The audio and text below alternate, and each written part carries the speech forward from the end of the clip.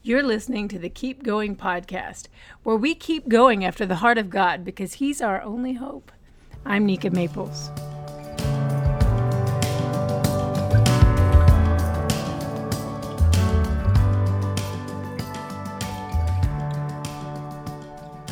Welcome to Season 2, Episode 11 of the Keep Going podcast. We are in a series called A Walk Through the Proverbs. Just a note, I use the New Living Translation because it's readable, and I don't approach these podcasts as a scholar, but as a lover of the Word who wants to share simple spiritual observations from my own daily Bible reading.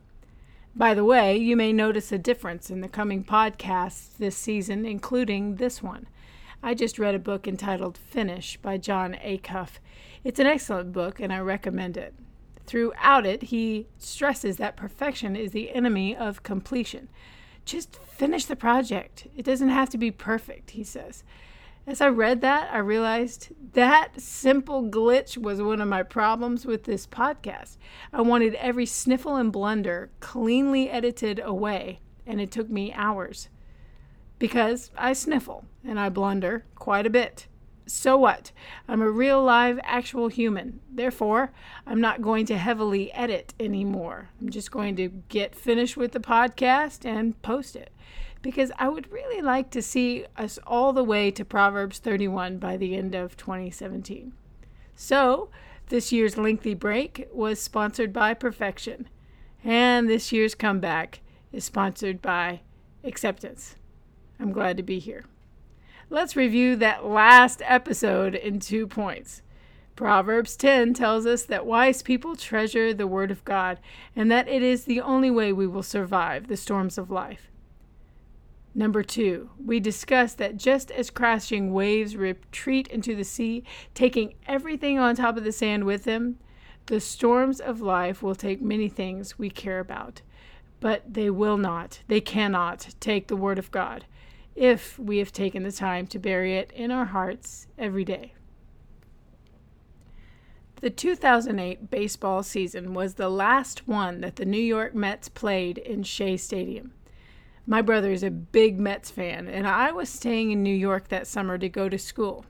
So for me, it was like the lenses in an optician's office suddenly brought an opportunity into focus.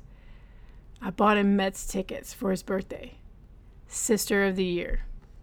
I know little to nothing about baseball, but I love being taught about sports in general. Caveat, I love being taught about sports by someone who really enjoys teaching about it, not from someone who gets irritated at what I don't know and sighs when I ask what a touchback is for the 100th time. Well, my brother is patient and funny, so after he teases me for not knowing, then he graciously explains one thing after another. This time he was explaining baseball, and during that subway ride into Queens on the day of the game, he was explaining to me all about Mets culture, which he was sure I would not be aware of. He said that if I looked while I was there, I would probably notice how different Mets fans were, how different the general feel is compared to what I was used to. He told me he was particularly impressed by the baseball players' humility.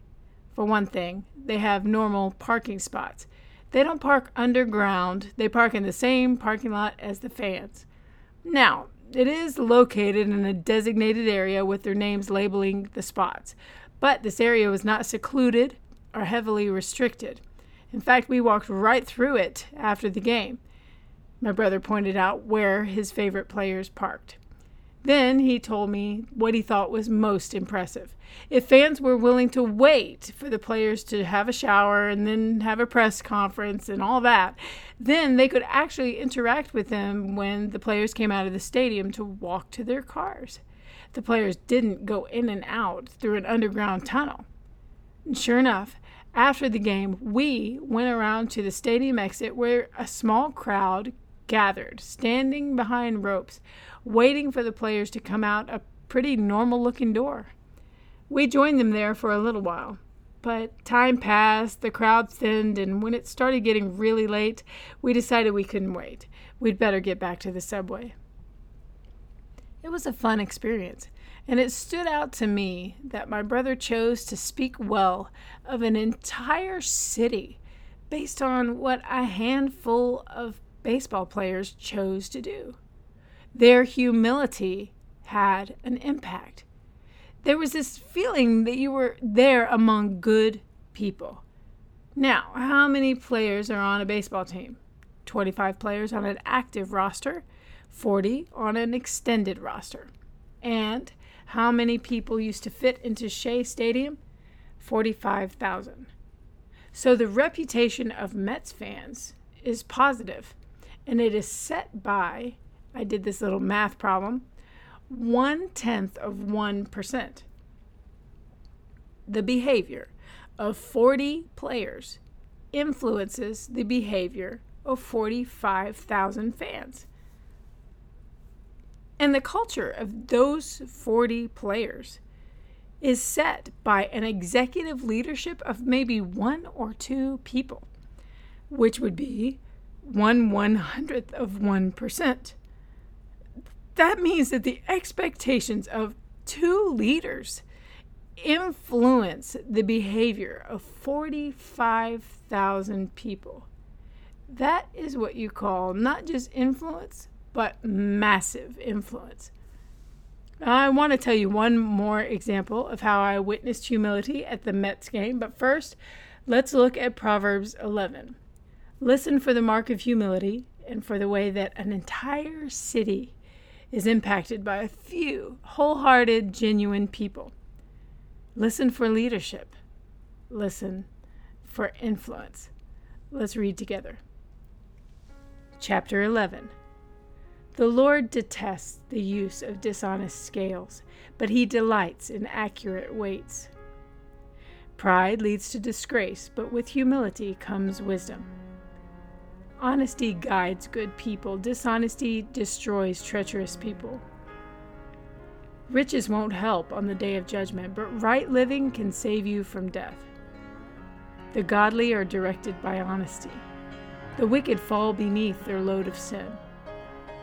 The godliness of good people rescues them. The ambition of treacherous people traps them. When the wicked die, their hopes die with them, for they rely on their own feeble strength. The godly are rescued from trouble, and it falls on the wicked instead. With their words, the godless destroy their friends, but knowledge will rescue the righteous. The whole city celebrates when the godly succeed. They shout for joy when the wicked die. Upright citizens are good for a city and make it prosper, but the talk of the wicked tears it apart. It is foolish to belittle one's neighbor. A sensible person keeps quiet. A gossip goes around telling secrets, but those who are trustworthy can keep a confidence. Without wise leadership, a nation falls. There is safety in having many advisors. There's danger in putting up security for a stranger's debt. It's safer not to guarantee another person's debt. Pause. Isn't it interesting that Solomon writes about the importance of honesty and keeping a confidence and refraining from gossip? It's all part of maintaining the culture of a group. Committing to honesty, keeping a confidence, and refraining from gossip are the hallmarks of healthy communication. Here they are again. Be honest, keep confidences, refrain from gossip. It's so simple, it's stunning. And it can be summarized in just one phrase. Say what matters. Regarding breaking honesty, talk that is dishonest doesn't matter, obviously. Regarding breaking confidences, talk that others have told you doesn't matter because it's not yours to share anyway. Regarding breaking into gossip, talk about others based only on what you have seen or heard about them doesn't matter at all. More on this in a minute. You know, the most amazing thing I experienced within the Mets culture was when I got up to go to the bathroom. These bathrooms were small. I mean, this was in no way the clean and luxurious bathroom that you see at a local Buc-ee's gas station. And there were no two banks of stalls on either side of the sinks like you see in a modern stadium either. Shea was built in 1964, way before people were drinking 44-ounce Cokes in one sitting. There was no need for the kind of availability that we expect today in our bathrooms. At least in the area of the stadium where I went, the bathroom was comprised of about 5 stalls, I think. So you can imagine the line of women was ridiculously long, as lines of women tend to be. But this pressed the usual envelope. I walked up and stood at the end of the queue and waited with everyone else. Within a few minutes, however, someone came up to me and said, "What are you doing standing in line here? You don't have to do that. Come here with me." She left her place in line and led me all the way up to the front, where a bathroom attendant in a uniform stood. "This lady was waiting all the way back there," she said, with an "if you can believe that" chuckle. The attendant responded heartily, "Oh, no, you don't have to. Come right in." I turned around to see if anyone else in line was going to throw a beer bottle at me, but they were all smiling. Right there in Queens, I was embraced by a Southern hospitality I had never even seen in Texas. I followed the attendant, and she led me right up to, get this, an empty, handicapped stall. You know the one, that big old stall at the end of the row that everyone uses and doesn't think twice about? Not this one. It was open and empty and ready and waiting for me. Again, I looked around suspiciously. Was this a trick? Was this the stall that wasn't working or was out of toilet paper? But it was no trick. After washing my hands, later, I asked the attendant why no one had been using that stall. She said, "Oh, because we all know that it's reserved for people who need assistance. The elderly, pregnant women, people in wheelchairs, or people with canes, whatever." Wait, what? What do you mean you all know? I said. Sure, we all know that stall is built for a certain population, but I gotta tell you, never in my entire life have I ever seen anyone reserve that stall. Everybody knows it, nobody does it. In Shea Stadium in the summer of 2008, they were breaking all the rules. All across the United States, people are using that handicapped stall, which is completely acceptable practice, and one that doesn't cause me to pause and think at all. I only pause to think when a group of people were going against the grain, breaking the common rules and not using it. The gesture was so gracious, the intent so humble, it made that baseball bathroom trip memorable, almost magical. Later, when I told my mother, who always appreciates the practical over the magical, said matter-of-factly, "Well, that's why the line was so long, Nika. If they'd have used that extra handicap stall, the whole thing would have moved along faster." You may be thinking the same thing as you hear this story. Okay, but look, I was impressed just the same. Their actions spoke well of their city. I love New York. For real. A gracious woman gains respect, but ruthless men gain only wealth. Your kindness will reward you, but your cruelty will destroy you. Evil people get rich for the moment, but the reward of the godly will last. Godly people find life. Evil people find death. The Lord detests people with crooked hearts, but he delights in those with integrity. Evil people will surely be punished, but the children of the godly will go free. A beautiful woman who lacks discretion is like a gold ring in a pig's snout. The godly can look forward to a reward, while the wicked can expect only judgment. Give freely and become more wealthy. Be stingy and lose everything. The generous will prosper, and those who refresh others will themselves be refreshed. People curse those who hoard their grain, but they bless the one who sells in time of need. If you search for good, you will find favor, but if you search for evil, it will find you. Trust in your money and down you go, but the godly flourish like leaves in spring. Those who bring trouble on their families inherit the wind. The fool will be a servant to the wise. The seeds of good deeds become a tree of life. A wise person wins friends. If the righteous are rewarded here on earth, what will happen to wicked sinners? A moment ago, I told you I would get back to the power of strong and healthy communication. I said the principles presented by King Solomon are so simple they're stunning. Say what matters. Again, regarding breaking honesty, talk that is dishonest doesn't matter. Obviously. Regarding breaking confidences, talk that others have told you doesn't matter because it's not yours to share anyway. Regarding breaking into gossip, talk about others based only on what you've seen or heard about them doesn't matter at all. And what does this have to do with humility and cultivating massive influence? Everything.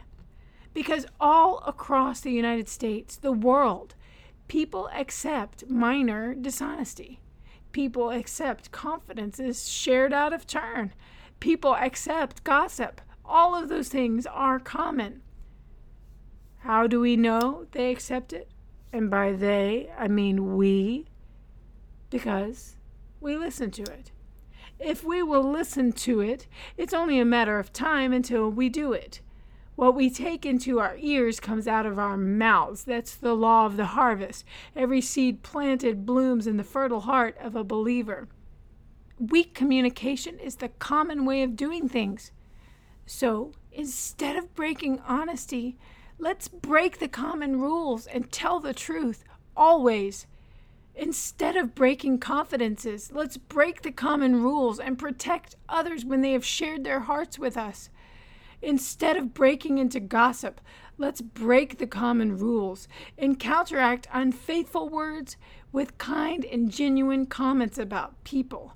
Refuse to hear out anything less. Strong communication is clear evidence of humility. Choosing to communicate this way will set you apart. But though you may lose the following of a few, you will increase your influence by many, many more. A humble person is so unique these days. People cannot help but stare in wonder. They may not even act like you do, but others will be watching. Our influence as Christians speaks well, not of ourselves, but of the city of God. We are citizens of heaven. Now let's act like it. And you teach me wisdom in the secret heart.